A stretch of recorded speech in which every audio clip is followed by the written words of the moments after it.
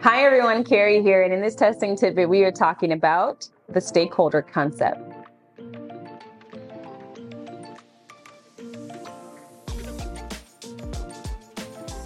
A stakeholder is a person or group that has an interest or concern in something, especially a business.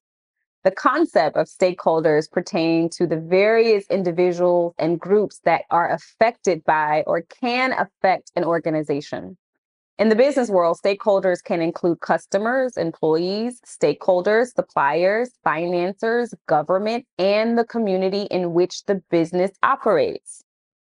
The concept of stakeholders has gained significant attention in recent years as businesses have come to recognize the importance of managing their relationships with all of the groups that have a stake in their operations.